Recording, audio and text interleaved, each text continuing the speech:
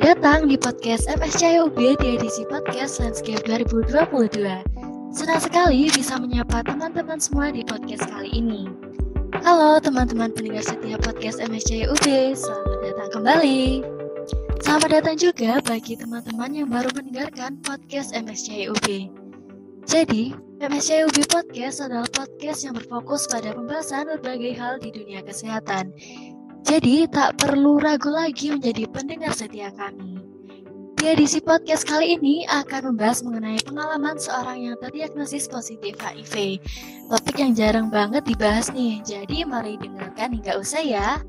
Nah, udah panjang kali lebar bicaranya tapi belum kenalan. Oke, kenalan dulu ya.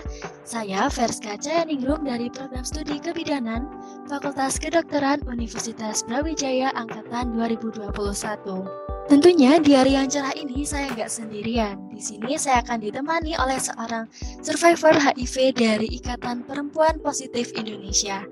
Nah, beliau ini memiliki berbagai macam pengalaman yang sangat luar biasa.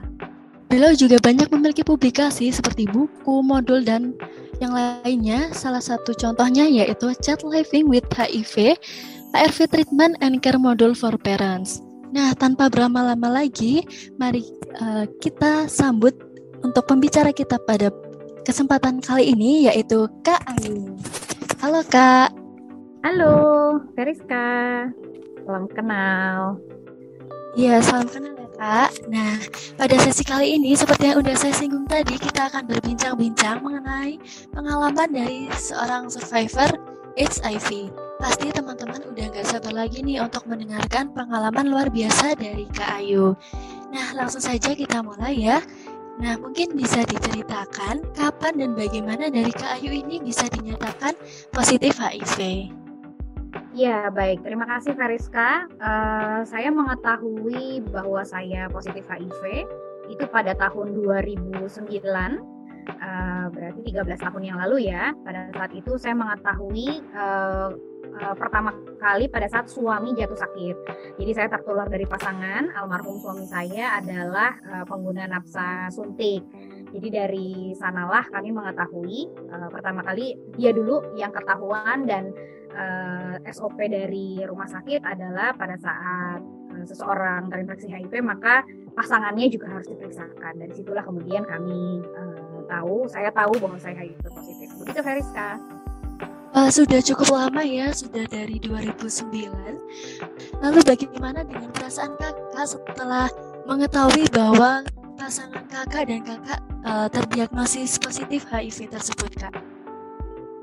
Oke, bicara perasaan, sebenarnya kalau perasaan 13 tahun lalu, perasaan saya lebih kepada bingung ya, karena informasi HIV saya sudah cukup paham dan mengetahui, tapi saya tidak pernah menyangka bahwa itu akan ada di dalam kehidupan saya. Jadi perasaannya lebih kebingung sampai kemudian suami saya meninggal dunia karena memang sudah masuk fase AIDS dan tidak tertolong. Di situ perasaan saya mulai sedikit campur aduk, karena ya saya bertanya-tanya apa yang akan saya hadapi gitu ya setelah ini. Tapi seiring dengan berjalannya waktu, karena kemudian kondisi semakin membaik, perasaan-perasaan itu jadi semakin berangsur menghilang. Gitu, Veriska. Oke, mungkin seperti pengalaman dari pengidap HIV lainnya ya Bu, ya seperti bingung dan yang lainnya. Dan itu mungkin juga dialami juga banyak orang di luar sana. Nah, mungkin selanjutnya nih agar para pendengar di sini mengetahui dan lebih aware lagi terkait dengan gejala HIV, mungkin bisa diceritakan Kak gejala awal yang dialami dulu. Oke, kalau bicara gejala awal, kalau yang saya pribadi rasakan pada saat itu yang kelihatan jelas sebenarnya penurunan berat badan ya. Berat badan saya saat itu sampai turun di 35 kilo. Dan ada penyakit-penyakit yang memang nampak berulang ya, misalkan demam, kemudian diare, sembuh, lalu kemudian muncul lagi, lalu kemudian ada jamur di mulut ya, itu terjadi pada saya. Kalau suami saya kondisinya memang karena sudah masuk fase AIDS, jadi sebenarnya jauh lebih jelek lagi karena sudah ada infeksi penyerta lainnya. Tapi kondisi-kondisi ini sebenarnya tidak selalu terjadi pada setiap orang, karena bisa jadi bisa jadi nggak kelihatan sama sekali ya, nggak ada gejala, tapi dia sudah HIV positif gitu. Tapi kalau saya gejalanya seperti itu, Veriska. Oh ya, jadi banyak banget ya Kak, mungkin gejala yang dirasakan Kakak seperti yang disebutkan tadi, ada penurunan berat badan dan juga ada beberapa penyakit berulang seperti itu. Mungkin hal tersebut juga seperti yang disampaikan Kakak tadi, tidak semua orang akan mengalami gejala yang sama, tergantung dari masing-masing individu. Nah, setelah Kakak dinyatakan sebagai ODIF atau orang dengan HIV, bagaimana pandangan atau respon dari orang-orang di sekitar Kakak? Kalau bicara pandangan, alhamdulillah saya mendapatkan support yang luar biasa ya dari baik dari keluarga saya maupun dari keluarga suami. Jadi kami bahu-membahu untuk membantu proses pemulihan karena harus bagi-bagi tugas kan. Waktu itu kondisi suami saya lebih kritis, saya jauh lebih bisa bertahan gitu ya. Tapi kan kita nggak bisa lihat orang dari luar ya, nampaknya mereka baik-baik saja, nampaknya mereka dengan ikhlas dan senang hati membantu anak-anaknya, tapi saya yakin mungkin ada sedih dan kecewa yang nggak diutarakan gitu, karena kelihatannya mereka juga ada wajah letih gitu ya, dan menjadi overprotective karena punya kekhawatiran barangkali. Tapi saya bersyukur karena mereka tetap suportif dan nggak kemana-mana dan membantu sampai kemudian proses pengobatan saya berjalan, serta meskipun akhirnya suami saya meninggal dunia karena nggak ketolong, mereka membantu sampai kemudian proses pemakaman selesai, termasuk pada saat perawatan juga mereka bantu backup. Jadi kurang lebih seperti itu, Veriska. Oh ya, baik, mungkin bisa bersyukur banget ya Kak, karena dari Kak Ayu ini mendapatkan support dari orang-orang di sekitar, terutama keluarga, meskipun juga ada beberapa pandangan mungkin yang tidak terlihat ya Kak, mungkin kecewa seperti yang disampaikan tadi. Jadi berdasarkan yang saya tahu juga dari penderita HIV lainnya juga mengalami hal demikian, ada yang tidak mendapatkan support seperti itu ya Kak. Jadi mungkin saya rasa di sini Kak Ayu itu sangat beruntung banget ya Kak, berada di keluarga yang bisa memberikan support. Nah, selanjutnya nih Kak, kan dari pasangan Kakak sendiri tidak tertolong ya Kak karena sudah AIDS. Kemudian dari Kak Ayu ini bisa bertahan, mungkin juga bisa menjadi acuan ya Kak bagi penderita HIV di luar sana, mungkin yang juga mendengarkan podcast ini. Itu kira-kira apa saja sih Kak terapi atau pengobatan atau mungkin hal lain yang mungkin yang dilakukan oleh Kak Ayu sehingga bisa tertolong dari HIV tersebut Kak? Oke, baik. Jadi kalau bicara pengobatan, zaman dulu sama zaman sekarang tuh udah beda banget ya. Kalau zaman dulu itu kita nggak langsung dapat pengobatan ARV, tapi yang dilaksanakan di pertama kali waktu itu yang saya jalankan adalah pengobatan tuberkulosis karena saya juga kena tuberkulosis. Nah, setelah kurang lebih 9-10 bulan pengobatan TBC, saya baru kemudian masuk tuh terapi ARV gitu. Jadi kalau bedanya sama sekarang sudah ada program test and treat. Jadi orang yang tahu HIV positif bisa langsung dapat pengobatan mungkin sekitar seminggu 2 minggu kalau ada infeksi penyerta lainnya seperti saya gitu. Jadi di awal itu saya memulai pengobatan TBC, lalu kemudian selesai pengobatan TBC dilanjutkan dengan terapi antiretroviral yang dijalanin sampai hari ini. Selain terapi ARV, saya pernah menjalani pengobatan hepatitis C karena saya juga dual diagnosis kan, ada hepatitis C juga. Tapi itu jaraknya cukup jauh karena memang nabung dulu ya, ngumpulin duit karena pengobatan hepatitis C tidak gratis seperti antiretroviral gitu. Jadi saya pernah menjalani pengobatan hepatitis C karena saya juga punya hepatitis C. Sekarang TBC dan hepatitis C-nya sudah sembuh, pengobatan ARV-nya masih berlangsung sampai hari ini. Berarti totalnya sudah sekitar 12 tahun ya saya minum ARV. Jadi itu aja sih, nggak ada tambahan-tambahan lain. Saya nggak terlalu suka nambah-nambah suplemen. Yang penting hidup sehat, makan sehat, istirahat teratur, sehingga bisa sehat sampai hari ini. Gitu Veriska. Oke, baik. Jadi mungkin sudah ada beberapa treatment atau pengobatan yang dijalani Kak Ayu. Salah satunya yaitu ARV yang dijalankan hingga hari ini sudah sekitar 12 tahun dan sudah cukup lama. dan sudah panjang sekali proses yang dijalani ya Kak selama 12 tahun itu. Nah, kira-kira dari Kak Ayu apa sih yang memotivasi Kak Ayu sehingga bisa bertahan selama ini Kak? Ya, bicara motivasi, basically saya orang yang sebenarnya cukup cheerful ya. Maksudnya kalau tiap menghadapi sebuah situasi dan keadaan, saya bukan orang yang masuk ke fase depresi begitu lama. Tapi memang tentunya ada fase saya berusaha beradaptasi, menerima keadaan dan lain sebagainya, itu pasti ada. Namanya manusia ya, nggak ada manusia yang bahagia karena HIV gitu. Tapi kalau bicara motivasi, sebenarnya saya ngerasa saya selalu melihat hidup tuh ya adalah sesuatu yang harus dijalani. Dan pada saat kemudian suami saya meninggal, saya kena HIV, saya melihat itu sebagai sebuah hal yang memang akhirnya ujian yang harus saya jalani sih. Jadi kalau bilang motivasi, lebih tepatnya kayaknya mungkin keluarga kali ya, keluarga. Kemudian waktu itu saya masih punya banyak sekali, beruntungnya saya masih banyak sekali, saya punya kawan yang gak kemana-mana, lingkungan yang mendukung, sehingga saya pikir buat apa saya menyerah, karena ternyata HIV kan bisa dihandle, kemudian pengobatan ARV tersedia, didukung sama pemerintah gitu. Jadi saya masih percaya bahwa saya punya kehidupan di depan sana, dan saya sampai menemukan sebuah persepsi atau kesimpulan di mana saya yakin HIV ini nggak melimitasi saya gitu. Saya tetap bisa menjadi diri saya sendiri meskipun saya hidup dengan HIV. Meskipun tantangan dan stigma diskriminasi masih ada di mana-mana ya. Begitu Veriska. Wah, keren banget nih dari Kak Ayu. Saya setuju dengan pola pikir dari Kak Ayu, karena hidup itu seharusnya sesuatu yang harus dijalani. Itu sungguh penerimaan yang sangat luar biasa, dan itu bisa menjadi motivasi terutama bagi saya dan mungkin juga bagi teman-teman pendengar. Nah, selanjutnya nih Kak, mungkin apakah dari Kakak ada saran nih untuk para pendengar podcast ini agar lebih aware terhadap HIV? Iya, jadi menurut saya HIV itu adalah salah satu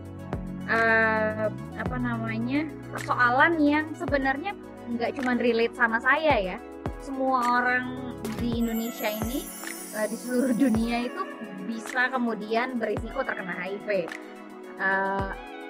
Dan itu jadi lebih mudah pada saat seseorang cenderung abai sama dirinya sendiri.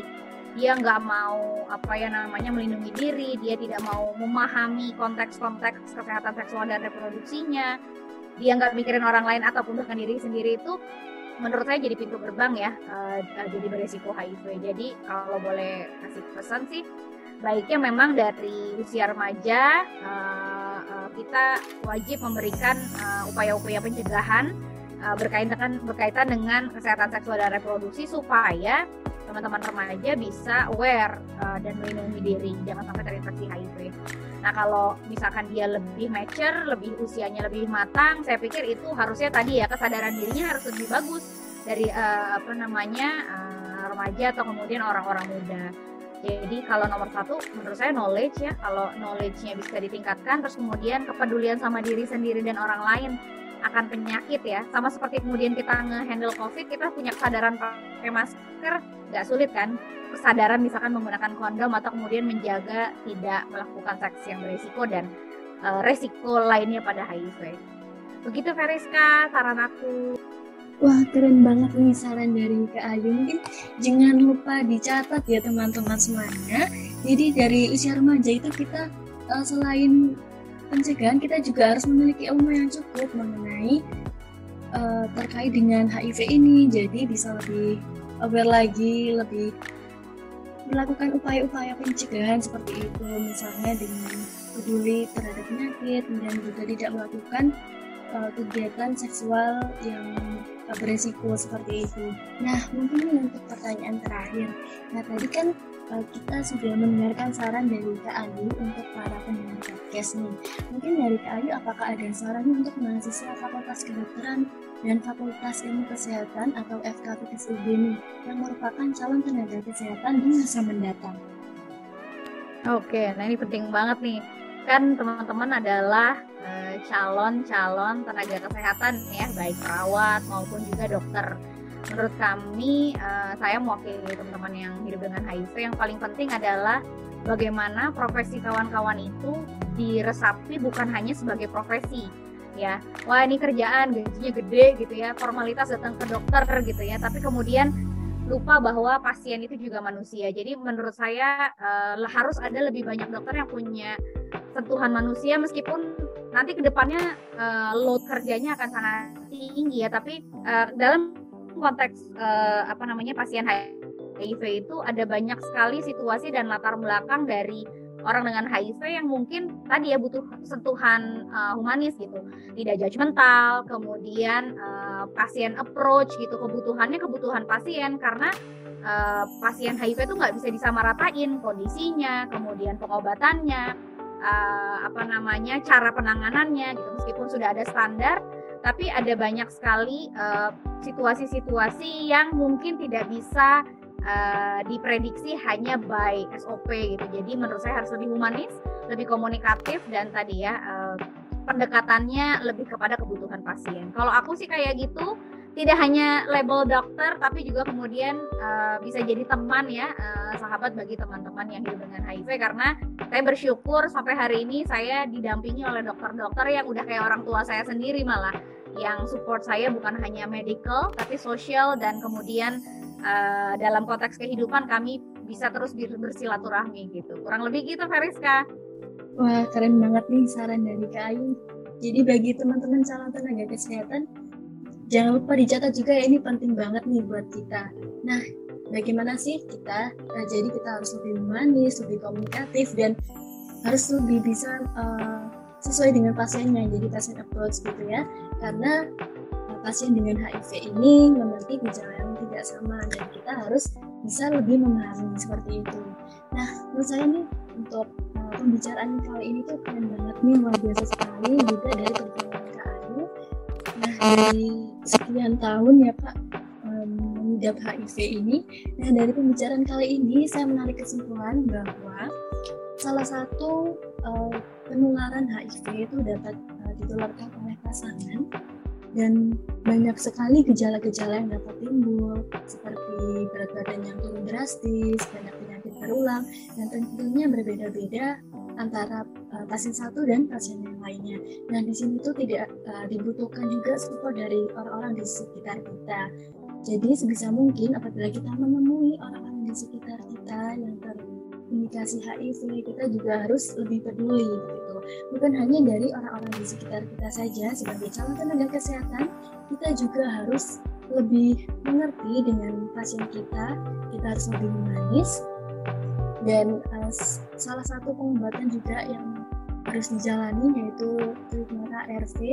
Nah, dan juga sebagai penderita HIV, kita harus lebih bersyukur menikmati hidup, karena salah satu kunci mungkin agar kita bisa lebih bertahan yaitu dengan kita harus lebih cheerful gitu, bukan dimana kita harus stres, depresi seperti itu.